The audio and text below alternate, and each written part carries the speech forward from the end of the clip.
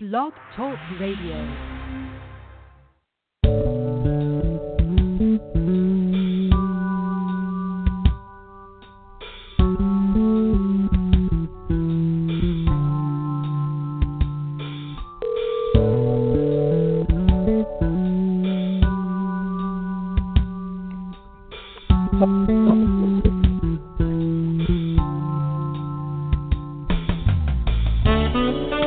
Hello? Hello? This is Blog Talk Radio, and Miss Linda, can you hear me now? Yes, I can. Okay, just sit tight for 1 second. Woo, girl, we was working out some issues, so sit tight 1 second, okay? Okay. All right.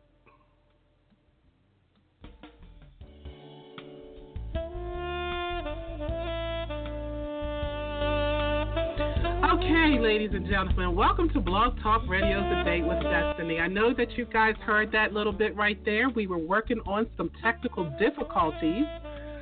Woo! But we got it together, and I'm excited. Today is Monday, March 18th, 2019. I am your host and author of the book, Destiny Awaits, The Pouring Out of Wisdom for Humanity to Drink, Lisa M. Saunders.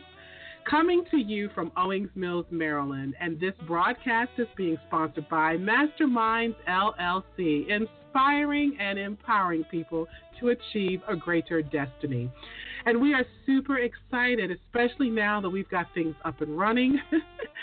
We're excited this evening about being with you and to be able to share love and wisdom with the desire to uplift, inspire, motivate, and empower you to live a more peace-filled, joyful, and loving life. So to receive and download this podcast, simply go to the iTunes store, click on podcast, and type in A Date with Destiny. You can also receive it via my website, destiny-awaits.net, or simply by Googling us, Blog Talk Radio, A Date with Destiny. And you can also follow us on Twitter at Lise 101. That's LYSE 101. If you would like to become a sponsor or to get more exposure for your literary work or business, you can send a message via my website, info@yourdestinyawaits.net, or via my Facebook page, facebook.com/A Date with Destiny 101. So once again, we are excited to be able to share with our listeners information from people of all walks of life that we believe will inspire, motivate, and empower you. We are happy to be approaching our 6th year of broadcasting next month and can't wait to share some great things from some really extraordinary people that we have coming up for the rest of this season. So that alone right there deserves just a little bit of applause. We are very excited. Yes, thank you. And tonight we have another amazing show. Tonight's topic is mental health care and awareness. We are grateful to have sharing with us this evening Associate Professor Dr. Linda Darrell. Associate Professor Linda Darrell grew up on Long Island, New York. She holds an undergraduate degree in social work from the State University of New York at Stony Brook, a master's degree in social work from Virginia Commonwealth University School of Social Work, and a PhD in clinical social work from Smith College School of Social Work. Dr. Darrell completed a postgraduate fellowship at Smith College School of Social Work in end-of-life care. Dr. Darrell has extensive training experience of paraprofessionals in host settings, managing patient data for medical professionals working with a multiplicity of patients. Her most recent training endeavors include cultural competency training with the Baltimore City Police Department and as PI on a community participatory grant funded by Ascend entitled Mothers in Mourning. The grant is examining the experience of African American women who have lost loved ones to homicide, CSW-C, and certified by the state of Maryland to supervise newly graduated social workers towards licensure. This level of certification also involves the provision of supervision, training, and supportive counseling for seasoned clinicians seeking advancement in their professional careers.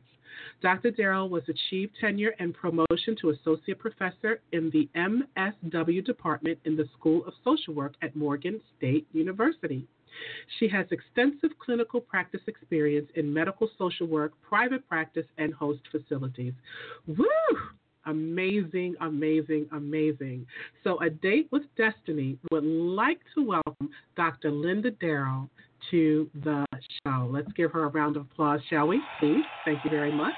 Hello, Dr. Darrell. Are you there? Yes, I am, Lisa. Thank you so much. I was listening to all of that saying, I don't know, is that me? Yes, all of that was you. And you know, it's funny because when I was going over your bio, I'm like, okay, usually I don't read, and I didn't read all of it. There were still some things that, but I'm like, well, I can't leave that out. No, I don't want to leave that out. I said, you know what? We're just going to put all this in there so everybody can know your experiences and the things that you have accomplished and achieved, which I find just truly amazing. So I just want to thank you right now for taking your time to share with us this evening. Well, you are very welcome. You are more than welcome, and I truly do give all glory to God, because without Him, I could not have done any of those things. So that's where I am. Absolutely. And, you know, I've been looking forward to having this conversation with you ever since we met a month ago. And, you know, in the beginning, we had a little troubleshooting we had to do because I've never experienced anything like that. So I said, you know what, this is going to be one powerful conversation. Because anytime something like that happens and tries to stop it and block it, I was like, no, we're going to get this together. So it started off a little rough, but it's going to end on a very powerful and empowering note. So I just know that going forward. And we have so much to cover that I wanted to cover with you because, again, like I said, when I met you, you know, we were talking, I was just like, this woman is really amazing. And sometimes we have to stop and take a step back and just recognize, and I'm going to say this word. I don't use this word loosely or lightly, but heroism. Because the kind of work that you do, when I look at social workers, when I think of social work, you know, I really admire what you all do on a day-to-day basis. And it encompasses so much, and especially, you know, with mental health, which is something that I have truly embraced within this last couple of years, you know, trying to bring awareness to mental health and how important it is for us to, you know, sometimes just stop and say, you know what, I need help. Yeah. And you, this is what you do, and this is what you've been doing for quite some time. So what I would like for you to do now, Dr. Darrell, is share with our listeners let's go back to the beginning. What made you decide to do this, to pick this as your, you know, field of study? Well, originally, when you ask people, particularly when you ask children, you know, what do you want to be when you grow up? For me, it was always a teacher. I wanted to teach. And I know that influence really originated with family members who themselves were teachers. I was blessed to grow up in a family where education was really valued very highly, and the expectation was you were going to go to college. I grew up in a time when those of us who went through the civil rights movement, and I was in my teens, in my early teens, but it was very important to me that we had the opportunity to go to school to learn. I loved learning. I loved being in school. So for me, it was teaching originally. My path kind of veered off a little. I had my daughter at a very young age, and I had received a scholarship to Geneseo State University in upstate New York. But my parents said, okay, you've got this responsibility now, and you are going to have to deal with it. So instead of not going to school, I went to school, but I decided I was going to go to school and learn to be a social worker. And I don't believe anything that we do ever happens by chance. I went to school, I went to Stony Brook, and I graduated with my undergraduate degree. I won't say what year, I'm not dating myself. I went to school, finished my undergraduate degree in 1974, and decided that I was going to do some work in the community. I was working for a youth organization. I was director of a community youth organization, loved what I was doing. My daughter was very young, but I always took her with me. I took her with me to classes. I took her with me when I went to work because I was able to do that. And I grew to really love doing social work, helping young people to find their paths in life, helping people to really address some of the struggles and challenges that they were experiencing in life, and being available particularly for young women whose lives were impacted by decisions that they made, or whether it was a wise decision or not, but letting them know that their lives didn't have to stop there. I used to tell people all the time I worked that undergraduate degree till you could almost see through it, because I didn't go back to school to get my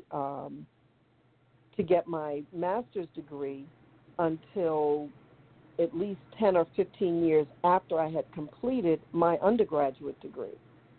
Okay. I went back. I went to school. I went to VCU. I went in the evening. I took evening classes. I worked during the day, as many people do.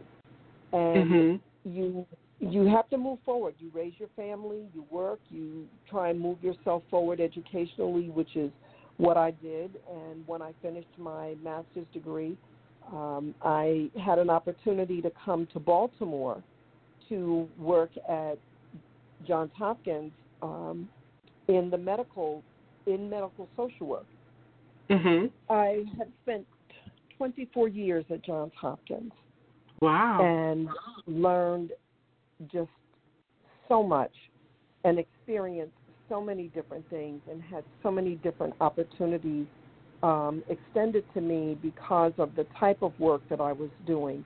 And I became very interested in working with people with chronic illness, people who had end-stage illnesses, and decided that if this is the direction I was going to continue in, I felt like I wanted to go back and pursue another level of education, primarily because the unction or the desire to teach began once again for me, and I knew I was going to have to acquire a PhD in order to teach at a university, which is where I wanted to be. I had the opportunity to do an end-of-life care program at Smith, and again, nothing happens per chance. I was on their campus that summer to work on the end-of-life care certification, and it's an idyllic campus. It's a beautiful place to be. And I just said a very quick and very short prayer, Lord, if I have the opportunity to return here and do a PhD, this is where I'd want to be. That was in, I think that was in 2002. A couple of years later, the opportunity presented itself, and I applied, and I returned to school. And I identify myself now, along with a colleague of mine, as an autumn diva because I pursued a PhD after the age of 55. So I'm doing what I absolutely love to do. I am teaching. I have the opportunity to really be involved with students who are wanting to learn to be social workers, who have a desire to work in the urban environment, who are just anxious to be able to get out to do the work, but helping them to understand that instead of allowing their anxiety or their anxiousness to do the work drive them, that it's really, really necessary for them to, one, do their own work, two, learn to do the work, and three, to do the work with compassion. Right. So. Right, which is very important. That's kind of where I am now. I've left working at the hospital. I am teaching full-time, have been teaching full-time for a number of years, enjoy what I'm doing, and really can appreciate the years of experience that I've gained, the different levels of experiences that I've had. I've been able to work in the community. I've done private practice. I've done group work. I have done a lot of work with grief and loss, and particularly with end-of-life care. So I really feel like I bring to the table not only a plethora of responsibilities, but an extensive experience that I bring into the classroom to help students connect with not only what they're reading in the book, but what is actually happening in the field. Right. Right. Now in the field of social work, because I know we kind of touched on this when we talked over a month ago or so, but in the field of social work, it covers so much. I mean, it covers a lot, because I remember asking the question, what's the difference between social work and psychology? I think I asked you that question, and I know the two do go hand in hand because you are psychoanalyzing people, right? Yeah, or some folks will. I mean, there's clinical social work. You have, well, let's look at it this way. You have micro social work, which is more individual, either one-on-one, working with individuals, with either in the community, within facilities, within host settings like hospitals or detention facilities or prisons or schools or communities. You have macro social work, which really is looking at social work on a larger scale. So within the school systems, you're doing macro social work can be a community organizer, someone who is interested in doing politically based or motivated social work, people who are in legislation and who are writing policy and heading up organizations, and meso-social work who, are people who are working not only in the community but within school systems, within host settings, like what I was doing for a very long time. So we really like to say one of the statements that we make at Morgan State University is social workers are everywhere.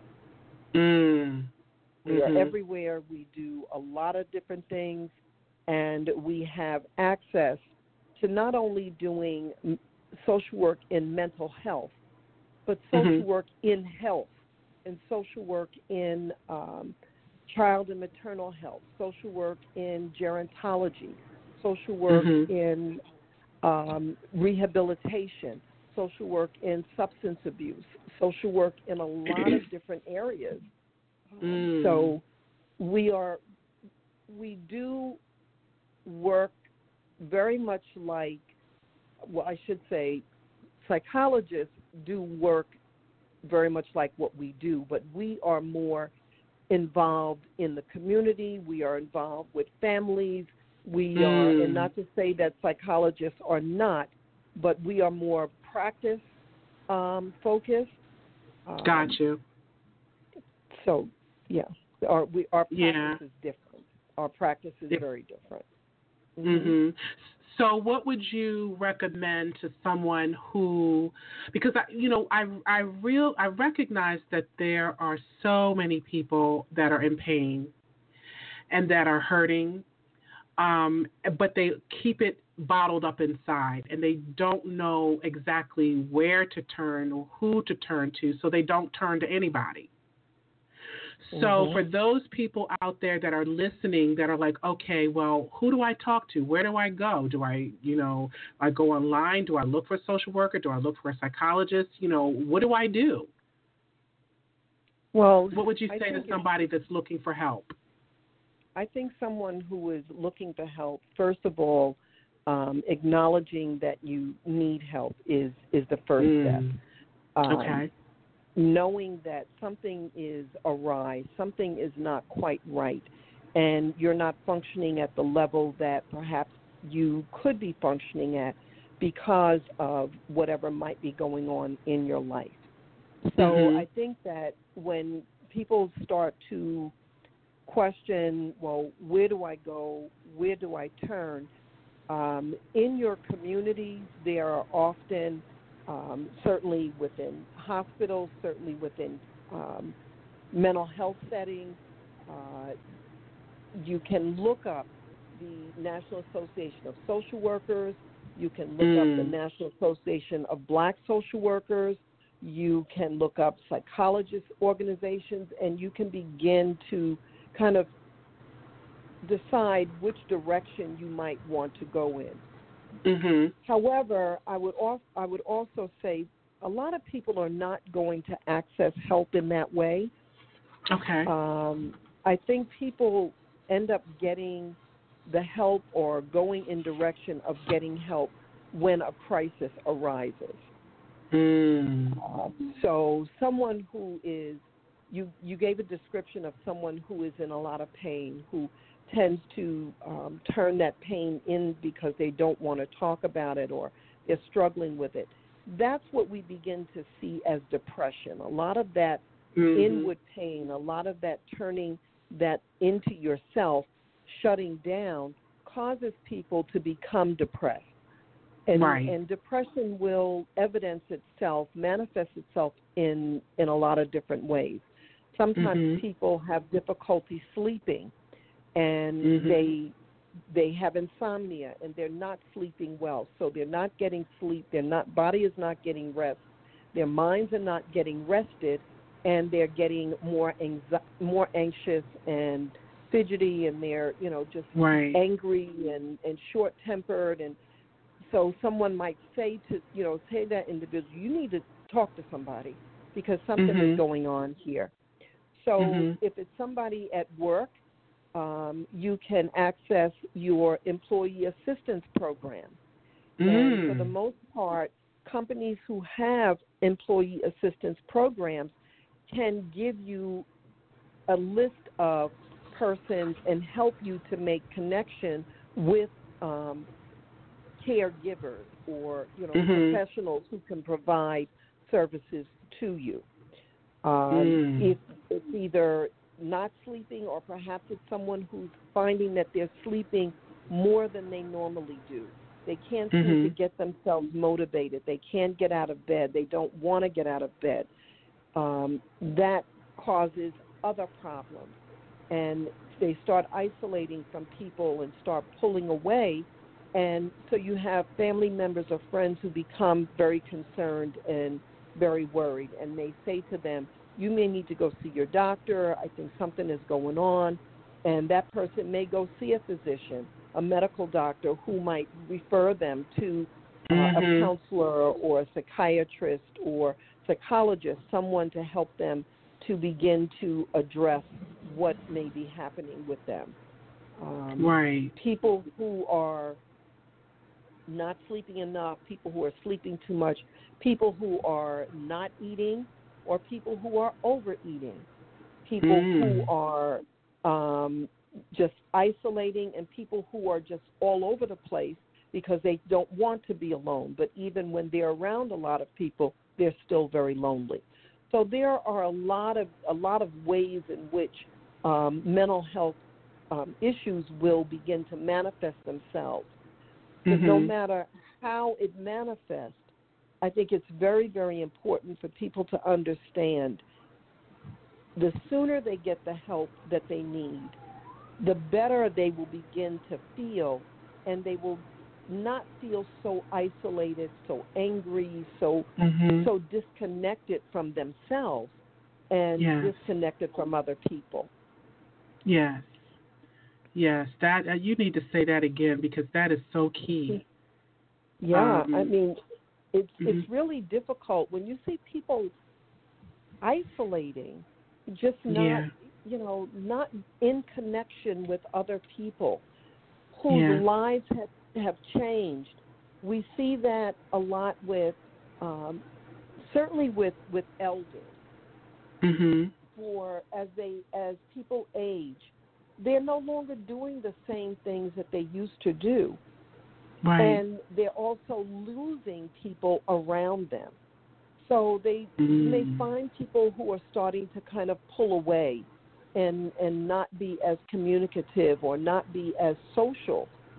And it's really important to keep people alive while they're alive. Let them know that they're cared about and that they're still connected to the live world, to the live world, and visiting people who are elderly, visiting people who are sick. You don't necessarily have to be elderly. Visiting people who are ill, visiting people who have had trauma and a lot of stress and drama in their lives. It is extremely important for us to understand that we need to be connected with other people. Yes. Yeah, you're absolutely correct. I love that because, a lot of times I find that people think they're alone, and that their problems are, no one else has ever had the issues that they've had. You know what I mean? So how can you understand what I'm going through? And they just don't reach out. And another thing that I find, too, is that especially people of color, we tend to keep things in because that's the way we were raised. You don't talk about what goes on in this household. You don't talk about, you have to keep these things, and you get on your knees and you take it to the Lord. And so they internalize everything, which to me, as when we know better, we do better. And as you get older, you realize, well, wait a minute. I was told that you shouldn't talk about your problems. You shouldn't, you got to keep this and don't tell this person and don't tell that person. But that to me is just that's not right. You have to talk about it. We learn a lot of times from our families and from those closest to us. We learn how not to trust. Yeah. And that really kind of starts that separation, that isolation. We're told as youngsters, what goes on in this house stays in this house. Yep. That's an old mantra. We grew up hearing that. Yeah. But secrets will kill you.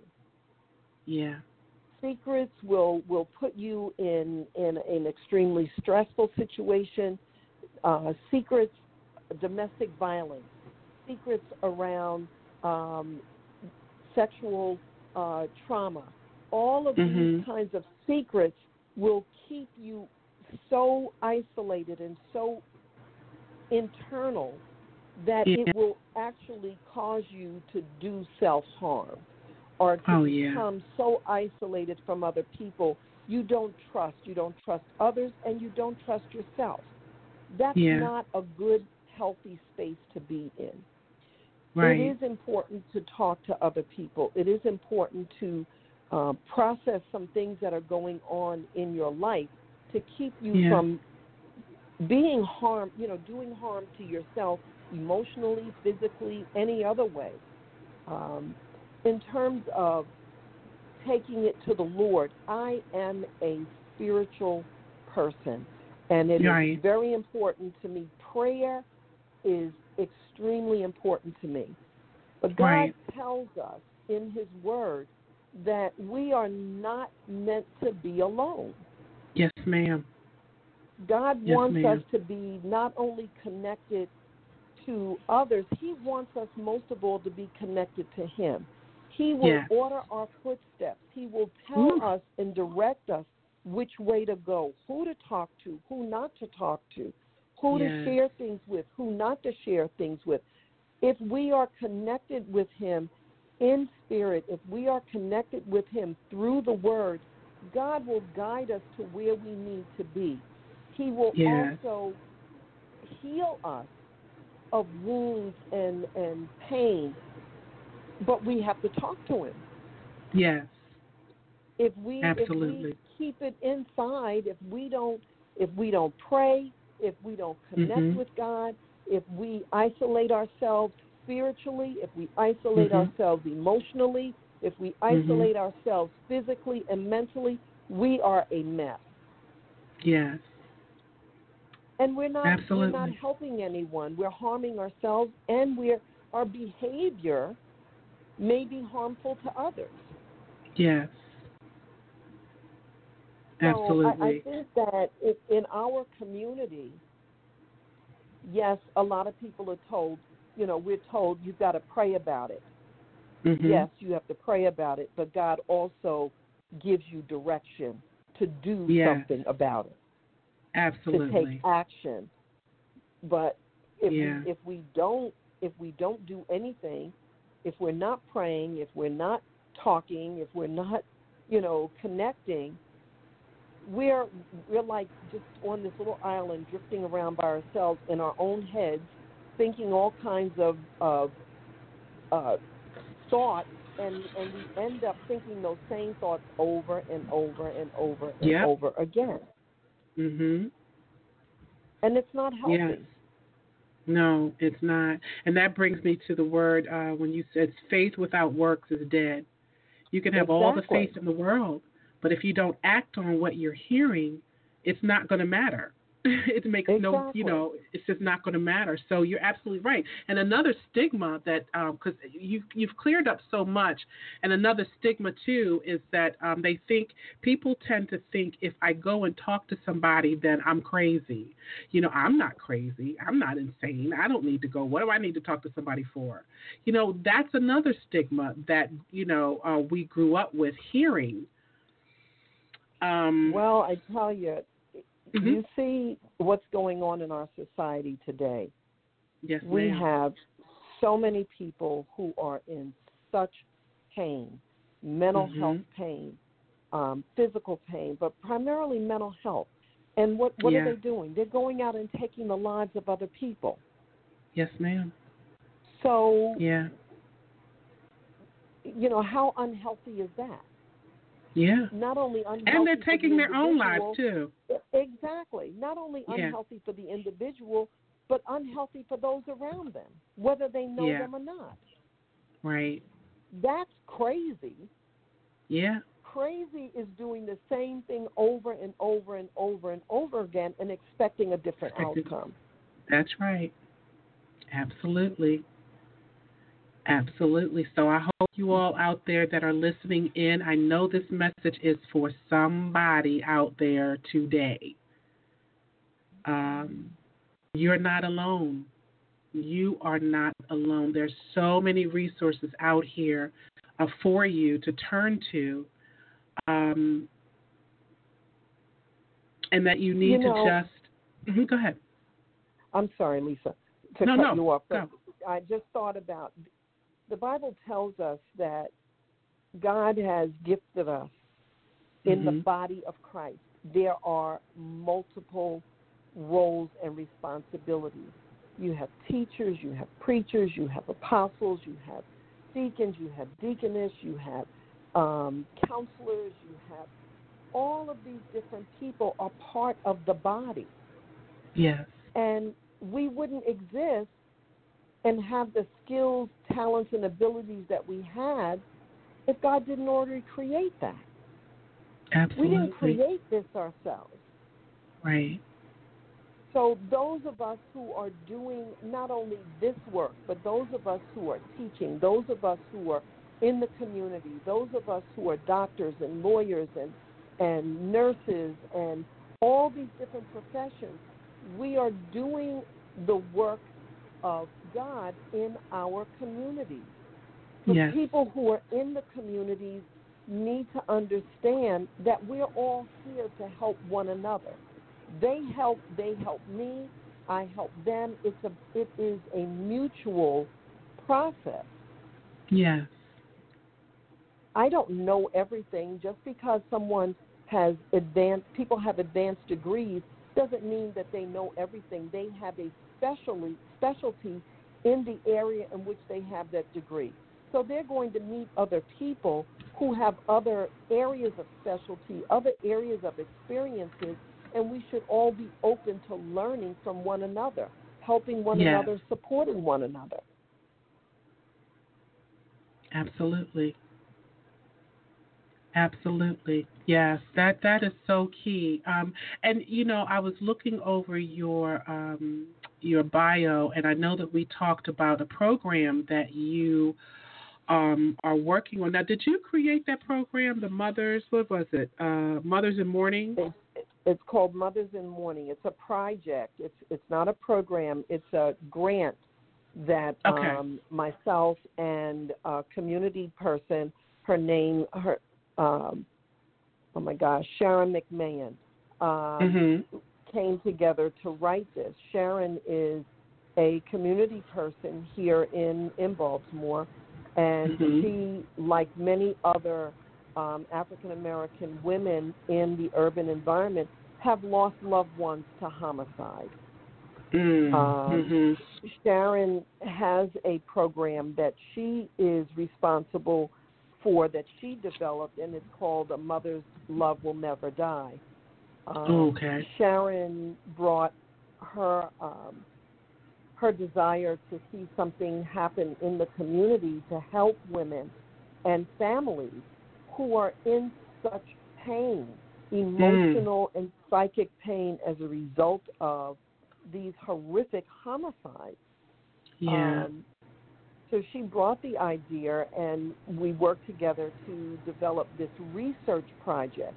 The purpose of the research project is really to lay the foundation for developing a intervention for working with women and families who have experienced homicide, particularly in the urban community.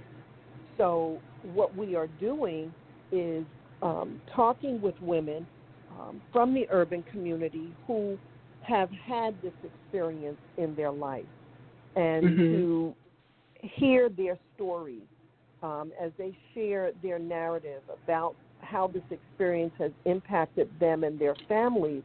We are hoping to use this data to lay the foundation for the next step, which would be to develop a mental health intervention that could be utilized in the community that would help people to begin to process these losses in their lives.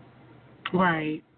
We have so many people have had so many losses in their lives, and when we think about grief and loss, we often just put it in one box. It's about the death of a loved one, which is very significant. But grief and loss covers not only the death of a loved one, but the loss of your livelihood, the loss of your home, the loss of just things that have been very important to you. And none of that, you can't compare one loss is greater than the other. Loss of a loved one is extremely traumatic and extremely significant. If you lose a loved one because they died from a health problem, there's one level of one type of grief or a way that a person grieves. Then if you lose a loved one because someone took that individual's life, that's absolutely traumatic. Yeah. If you lose a loved one and it's an expected or an anticipated death, it's still traumatic, but you've kind of begun to wrap your mind around this. But to lose someone through a homicide, to lose someone in such a tragic way, tragic accident, these are things that people oftentimes are not processing. Mm-hmm. They go through the motions, they go through the process of dealing with the event. Mm-hmm. But then after everything is said and done, you're still experiencing those feelings, that trauma, and that pain. And if you experience another loss behind that, or another one after that, you find people shutting down. Right. Getting either very angry or very isolated, very depressed. These are concerns in our community, concerns that really do need to be addressed, and particularly not only for moms and for dads, but for the young kids in the community who are growing up seeing this around them all the time. It is unhealthy. Yeah. And it's happening a lot, isn't it? Not just even from people like gangs or whatever, but even from our law enforcement. It's just a lot. It's a lot to take in. And it doesn't even have to be our family, just us seeing it ourselves. You know what I mean? Just seeing that over and over again. So go ahead. No, go ahead. I'm sorry. No, I was going to say for the people who are listening who may be experiencing this, that have lost someone to homicide, where can they just look online for this program? How do they get in touch or, become involved with this? Okay, well, as I stated earlier, this is not a program at this point. This is a research project, and our research our research will end. The project will end in June. We are at the point of collecting data. We are doing focus groups and sitting with women and listening to women and hearing their stories. So the next step for us would be to work at developing an intervention. Now, for someone who needs help now, there is an agency in Baltimore City. It's one of the only grief and loss centers for persons of color in the urban community, and that's Roberta's House. And that that facility is run by Annette March Greer, who is the CEO of Roberta's House. And Roberta's House actually is providing services. They are a grief and loss center. They are able to provide services for the community, they provide services for young children. They provide services for the family across the board. They have a homicide support group that they are funded to do. We are looking eventually. I would love to be able to have a functional program in Baltimore City that does address these concerns, because Roberta's House is a wonderful place to go, and they are really concerned about the community, but they're only one place. There are other counseling centers or counselors in and around Baltimore for persons of color. I have a colleague, Pat Thompson, who has an agency called Generations Family Services, Mm-hmm. They're located near the Mondawmin Mall area, and she is providing counseling services for persons in and around that area, persons who have had loss issues and trauma. There is another center, another agency, the Stone Foundation, which is run by a young woman by the name of Samara Stone. She has an agency in Towson, Maryland, and she has a large staff. They provide multiple levels of service, not only grief and loss services, but family counseling, school counseling, and a lot of different other supportive services. These agencies, the two agencies that I named, or three actually, Roberta's House, the Stone Foundation, and Generation Family Services, are all run by African American females. Awesome. Those services are out there. So when our community says, well, I'm really not comfortable with just talking to, someone who doesn't look like me, understand me. Yeah. I think it's important for them to know that those services are out there and are available and provided by persons who do look like them and who have some of the same cultural experiences and they may be able to relate to. Oh, my God, that is so important and key. Because I was talking to someone the other day about that very thing. It's important to have somebody that's sitting across from you that does look like you, because you do share the same cultural experiences, across the board. And so I really appreciate those references, and we're going to repeat them again for those who may, are listening in. Mothers in Mourning, Generation Family Services, and Roberta's House. Right? Roberta's House, Generation Family Services, the Stone Foundation. The Stone Foundation. There you go. Thank you. Right. Because Mothers in Mourning is a research project. It's not a and that's program the grant at this point. Yes. Right. So just shifting just a little bit, I want you to also talk about your research project, Autumn Divas. Explain that and what that entails. So a colleague of mine, Dr. Dana Wilson, and I had similar experiences around returning to school to obtain a PhD after the age of 50. She and I were just kind of sitting and having a conversation one day, and, we were really beginning to realize that this was not a common occurrence. Okay. That what we did, although it is not a common occurrence, it does occur. And we talked about how would we find out about women who have had that experience and who are doing the work to receive an advanced degree.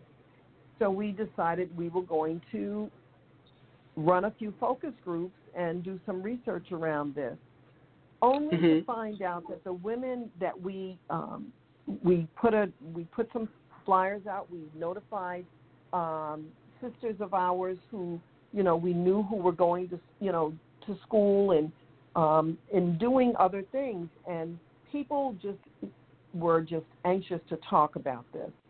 Well, when we came together, the women who formed the focus groups were so excited to have the opportunity to share their experiences.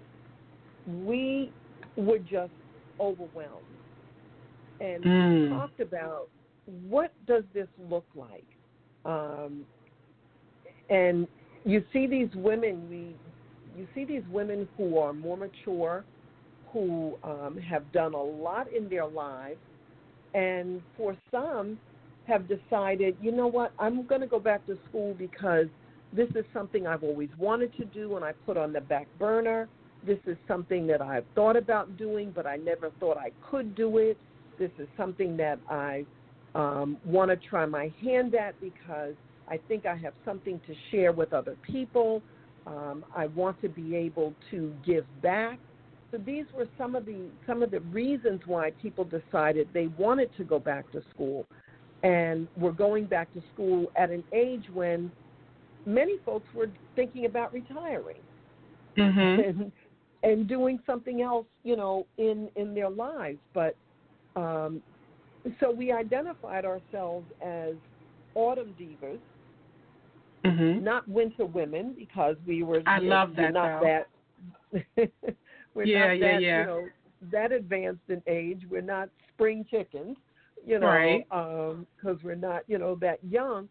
But we're certainly at a stage and an age in our lives when we feel like we have not only experienced some and had some very rich and vital experiences, we want to be able to reach back and share that with other women. Particularly women of color. Yes. That this is truly not something that a lot of women in our age group, have done and are doing. Right. So, Right. Well, you know what? I have, if you don't mind, I have a caller actually on the line. And she's listening in, and I would, now that you said Autumn Diva, I so love that. That is just, I love that title. I would put her in that category as well, because I know right now she's in school. She had to go back, working on her doctorate in social work. So I wanted to bring her on just to say hello to you, and maybe she might have a question or something to ask you, if you don't mind. Oh, that's so. Fun. I'm going to bring this caller in right now. Let me see. Hello, caller. I believe this is Terry Boyer. Terry Boyer, are you there? I am. Can you hear me? Yes, we can hear you. Can you hear Dr. Okay. Yes. So Terry, you've been listening in on the conversation, and I just felt like this was something right up your alley. And what Dr. Darrell was saying about Autumn Divas, and right now you're actually in school and studying, and just the whole experience of what you're going through right now. It's a lot. Yeah. It's a lot. Yes. It's a lot. Yeah. It's a lot. So is there? Go ahead. So I don't know. I love that term, Autumn Diva, because that is exactly where I sit. I am doing online school for my PhD in marriage and family therapy. Actually, my doctorate's in MFT. Okay. My master's is in MFT, and I'm getting ready to sit and take my national exam for it. I'm finding, because my field isn't so different, we just practice from a different systemic way. Yes. Because that's what I find. We just practice from a different systemic way. But how do you feel about MFTs working basically in the same field you're working in? Because we work with a lot of families. And I'm even finding that they need our expertise in the MFT in the school system more, and in that traumatic area where we have a lot of expertise. But I often find that, especially in the city, they shy away from the MFT. I don't know if it's because they don't know.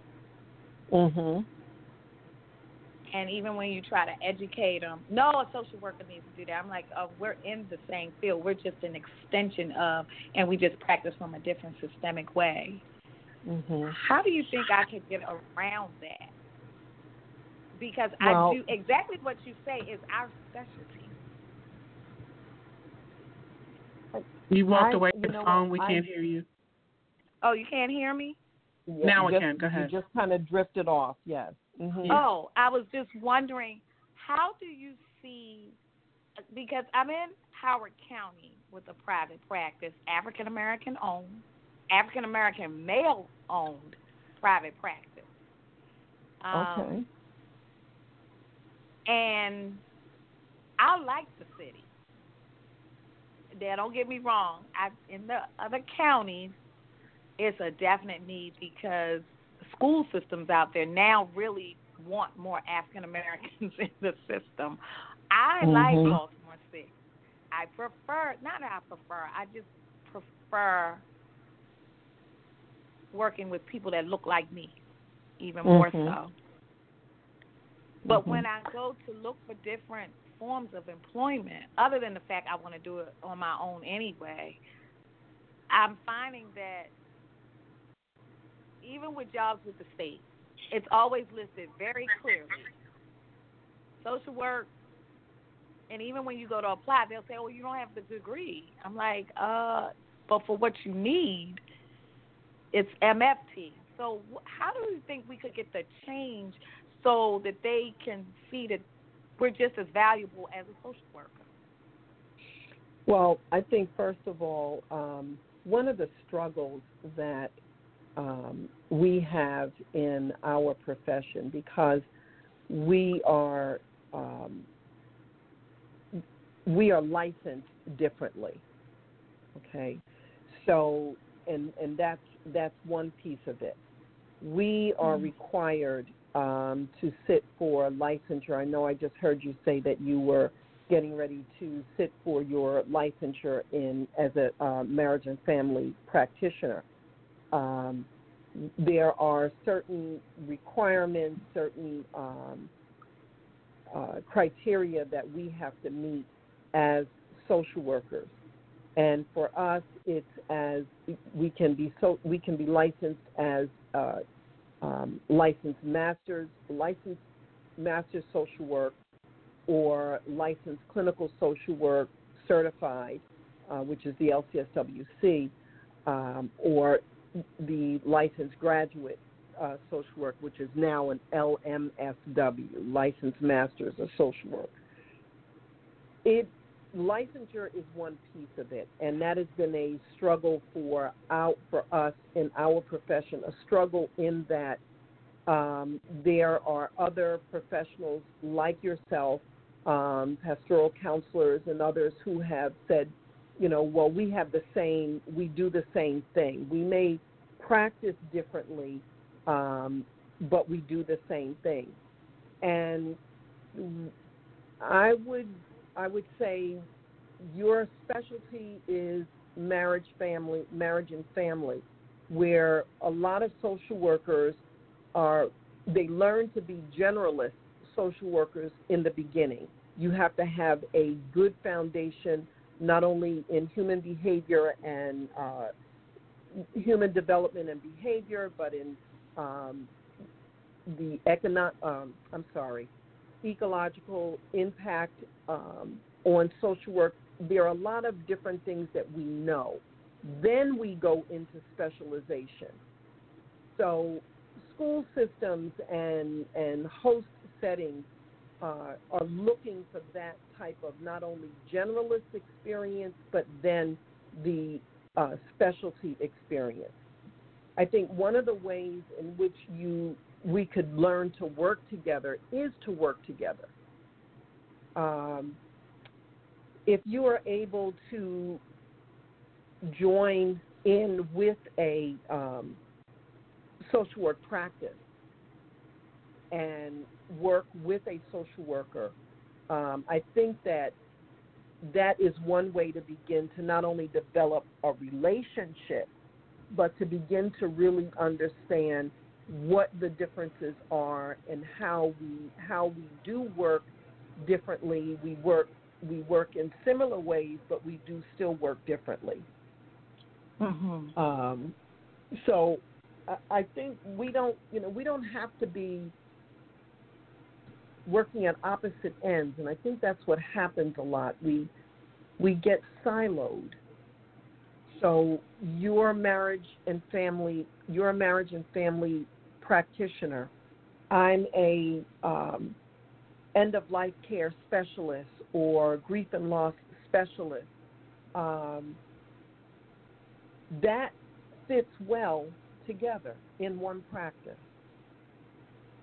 Oh, agree. I agree with you. I totally agree. The owner just happens to be a LCMFT. See, because he can be a supervisor, and so he has all the highest of things also. But we also have a LCSWC. So, like you said, the practice we have, and we have a LPC, and we have a LCPC, and an addictions C. Right. So the practice, like you said, it has a plethora of everything. It's similar to the Stone Foundation, because I've looked into them also. Yeah. And I love those practices that have all of the commonalities, but yet the differences that can work together. But I just noticed sometimes it seems that within the city, there's this struggle. Like, why? So unnecessary when we're all trying to help, assist, improve. All of the words that go along with assisting and helping and approving and affirming, but yet the system sometimes look like it's designed, and they just, because like you say, and unfortunately the people sometimes that are interviewing you, they don't have a clue, because they're not even in that field. They're just human resources.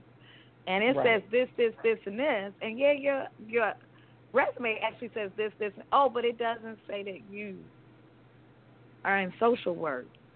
Right, because they are looking for a specific type of license, a specific level of licensure. And you know, we've worked, you know, just as people in your specialty, people in addictions, people in trauma work have worked hard at their specialty area. The social workers, we have worked a long time, and for a long time we worked under a medical model that required us to be licensed in order to even be heard. So we really, you know, we really hold tightly to that licensure level and the need for that license which affirms or validates or certifies your ability to do this type of work. And believe me, I don't disagree. I think that people who have an MFP, people who are LCPCs, people who are addiction specialists, we are all needed to do the work. But because of billing, because of insurance, because of a certain level of evaluation, the license is what a lot of city agencies I'm sorry. Oh, I totally agree. Those weren't even the jobs I was applying for. I was applying for the level, for just at a graduate level until I got my licensure. Because, like you're saying, because even once I get my licensure, I see that the state doesn't even acknowledge, they're just starting to acknowledge professional counselors. Yes. And that's good. That's good. Yes. If I give them another 10 years, they might be on MFPs by then. But because the state's just that slow. I mean, state employees will tell you that. But the school system, I think they're getting a little more open. I'm finding that different agencies are getting a little more open because, yes, it's all about the licensure because it is about billing. I can't do any billing until I have a license. I was able to do the intake, then I stopped. And then I did the graduate level work that I could do. And even in the interning process, I learned a lot from both because my first intern was done under a social worker supervisor. And now I'm under the guise of an MFT, postgraduate hours. So I definitely understand the licensure part because I've been in this type of field for almost 20 years. Because I got an undergrad degree. Then I went and became a PRP specialist. Mhm. And that's been so long ago. That was Liberty Medical Center. So Oh my I've been gosh. doing this a minute. I've been doing this a minute. Yeah. And so I've seen how it has enveloped out. I remember when people didn't even know what an MFT was when I made that decision. Like, what is that? But we do the individual work, and we do a lot of work with trauma, and we do a lot of work with grief and how it affects the family, because we work from the whole family system. Right. So, and yet I've sat at the foot of the social worker and seen it work on the individual. Yeah. So but I've seen it from both ends. Yeah. We do it from the individual level, but we also do it from the family and group level as well. But I think the thing that I would be interested in knowing from you, what is it that is driving you to get a PhD now?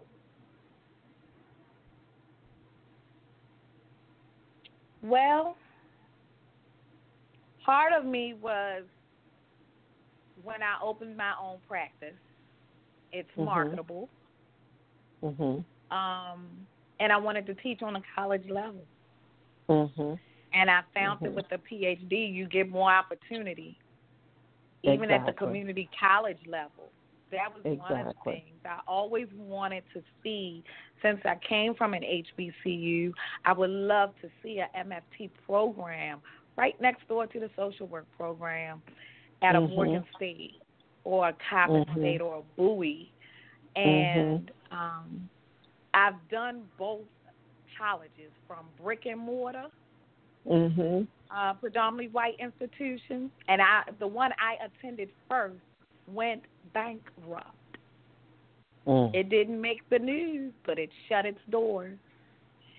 Then I came back and finished at the HBCU. Morgan State, and that's where you are, Dr. Darrell, isn't it? Yes, it is. Yeah, Dr. Darrell is at Morgan State right now. Well, that's where I graduated from in the late 80s. And then I had a family, and I did not go back for my graduate until 3 years. No, I went back 5 years ago and finished 3 years ago. But I went and did online through Liberty University. And then this PhD program is through NCU, North Central University. So I think for me, it's more about, like I said, I want to teach. I want to empower. I would love to see a MFT program at an HBCU. All right. All right. I have a daughter at Morgan State right now, so. Okay. And mind you, she's in the School of Business. But well, that's going to help you open up your business. Yeah. You got that right, but she just informed me that she might be going to law school, which is even better. So I'm okay with all of that. Well, Terry, exactly. I want to thank you for joining us today, and I hope that, you were able to just kind of get out a little bit, and then Dr. Darrell was able to kind of, give you some insight as well. It was awesome. It was a wonderful show. And Dr. Darrell, I'm glad that. What exactly do you teach over at Morgan? I teach in the School of Social Work. I teach in the master's degree program, and I teach most of the practice courses. I teach psychopathology and clinical intervention, human behavior in the social environment, general social work methods and practice, black families, and the clinical work with black families, and neighborhoods, organizations, and communities. Awesome. That's wonderful. Yeah. This is an awesome woman right here. Yeah, she's pretty amazing. I mean, absolutely amazing. So, Terry, I'm going to put you back on hold. You can still listen in because we're getting ready to wrap it up. And I thank you for calling in and listening. Thank you so much. Thank you. And Dr. Darrell, thank you because, time, this goes by so fast. You know, Yes, so it I'm going to does. have you, yeah, I'm going to have you come back because there's just so much ground to cover. But I love the resources that you gave out. The conversation was amazing. And just let me ask you this. So for the people who are listening in, and if someone just wanted to reach out to you, you know, they had maybe another question or whatever, how would Mhm. they be able to do that? So they can contact me at Morgan. My office number is 443 Mm-hmm. 885 Mm-hmm. 4129. And my Okay. email is linda.darrell, DARRELL, at morgan.edu. Okay, so I'm going to repeat that. Her email is linda.darrell, DARRELL, at morgan.edu. And she can Mm-hmm. also be reached by phone, 443-885-41. Is that 29 or 24? 29. I can't even read my own writing. Okay, 29. So, yeah, because you know, you have so much to share and to give, and you give back so beautifully. And listening to your story and how it all began, which is really like, you know, when I wrote my first book, I'm working on my next one. But in the beginning of the book, I talk about our childhood and how Mm-hmm. everything, of course, stems from that. But then when we look back on our childhood and where we are today, we can see the common denominator of, okay, what did I want to be when I grow up? And then you start Yes. down that path, and then you look at yourself, it's like, wow, you know, yeah, I did say I wanted to do that, and now I'm here, and I'm doing this, and, you know, it just continues to go on and on. Mm-hmm. But what you do Mm-hmm. for the community and what you have done is just, I just want to thank you. Thank you, thank you, Well, thank you. I thank you, and I really do thank you for this opportunity, Lisa. And like I said earlier, I thank God for giving me the Yes, opportunity and giving me the knowledge and the stamina to do all that I do, because I certainly couldn't do it by myself. yes, amen. I know that's right, girl. Me either. You know, through God, Yes, all things are possible. So I really yes. appreciate you. Thank you so much for joining us. And we will have to revisit this. And hopefully the next time we'll get it right the first time around when you call in. But No again, worries. thank you. And if you want to sit tight, you know, and listen in to the very last part, that's, you know, totally up to you. And if Hmm. not, then I will be back in touch to hopefully schedule another time that you can come on and share. Okay, thank you so much. Okay, thank you as well. So we're Bye-bye. down to that part of the show where I want to leave you with this. No man is an island, and I will repeat, no man is an island. And what that statement means to me is that we cannot function in this world alone. We cannot get around being amongst other people, no matter how much we might try or want to be alone. Somehow, some way, we must interact with others. I also believe that our problems are not exclusive to just us. Even though they may seem like no one else has ever experienced what you are experiencing at this moment in your journey, you feel like you are the only one who has ever gone through what you're going through. And I'm here to tell you that that fear that you are feeling and experiencing, while it feels real and it feels all consuming and it takes your breath away, you still are not alone. You are not the only one that has ever felt this way. There are hundreds of thousands that have stood and are standing where you are. You see, we are all humans being. We all have that commonality. We share that same DNA. So therefore, we all go through the emotions that come along with being human.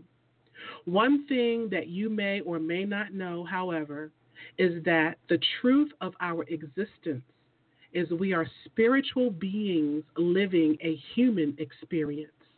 We may not recognize that fact or may have forgotten that part of ourselves due to this thing we call life.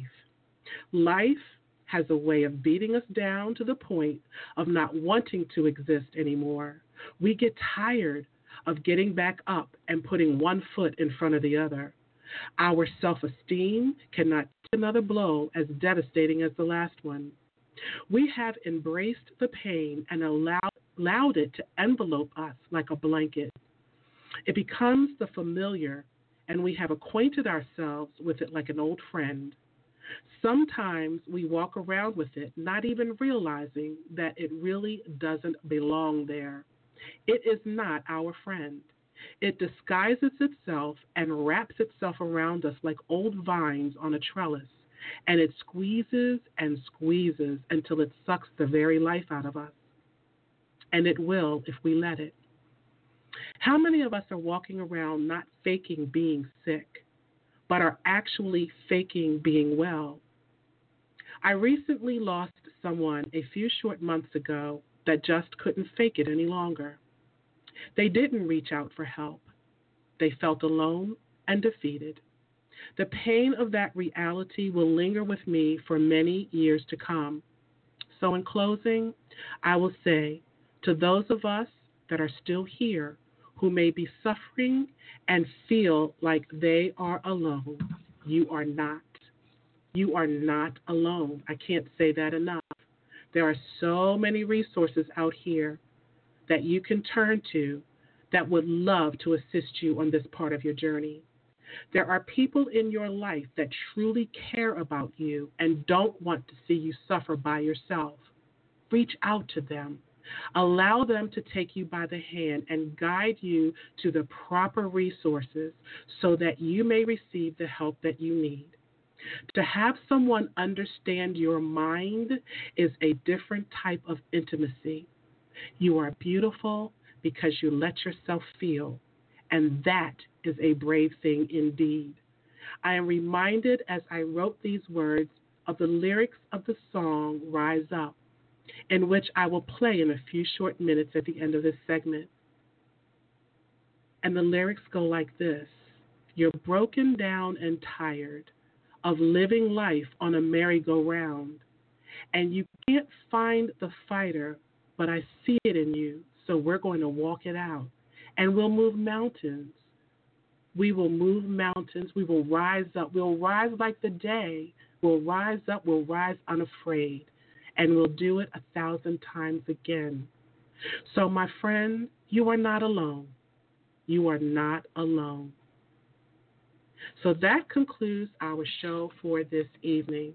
I want to thank everyone for tuning in with us, and a shout out to my family who are always loving and supporting me, and also to my friends and colleagues in all of my social networking sites. Once again, a big thank you to Dr. Linda Darrell for taking the time to share a big part of her journey and your wisdom and her wisdom with us. We are eternally grateful for you. And also, don't forget to stop by my website, yourdestinyawaits.net, to get some extra motivation and inspiration, and leave us a message to let us know you stopped by. Also, like us on Facebook at facebook.com/A Date with Destiny 101, and follow us on Twitter, Lise 101. That's LYSE 101. So make sure you come back and tune in next Monday at 6:30 p.m. Eastern Standard Time. Always remember, folks, that real power comes from knowledge, because knowledge is power, and when we know better, we do better. So your mission, if you choose to accept it, is take the necessary time to do a true self-evaluation. Seek God and learn how to love yourself first, because after all, you owe it to yourself to know yourself. Once again, I'm Lisa M. Saunders, and thank you for tuning in to Blog Talk Radio's A Date with Destiny. Peace and abundant blessings, everyone.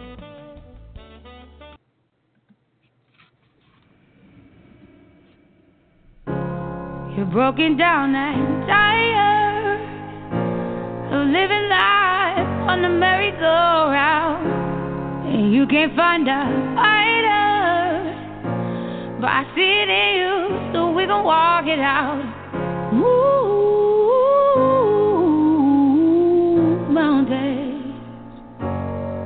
gon' walk it out and move mountains. And I'll rise up, I'll rise like the day. I'll rise up, I'll rise unafraid. I'll rise up, and I'll do it 1,000 times again. And I'll rise up, I like the waves. I'll rise up, in spite of the ache. I'll rise up, and I'll do it 1,000 times again. For you, for you,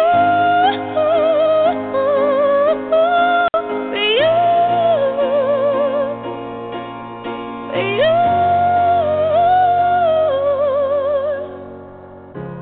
The silence is quiet, and it feels like it's getting hard to breathe. And I know you feel like dying, but I promise we'll take the world to its feet. Move mountains, bring it to its feet. Move mountains. And I'll rise up, I'll rise like the day. I'll rise up, I'll rise unafraid. I'll rise up, and I'll do it 1,000 times again. For you, for you,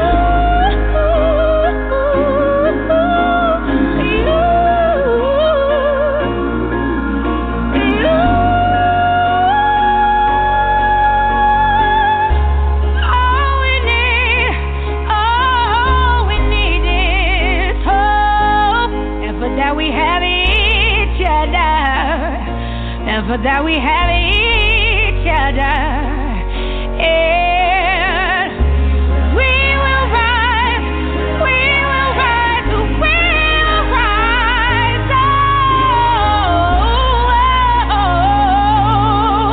we'll rise. I'll rise up, rise like the day. I'll rise up in spite of the ache. I will rise 1,000 times again.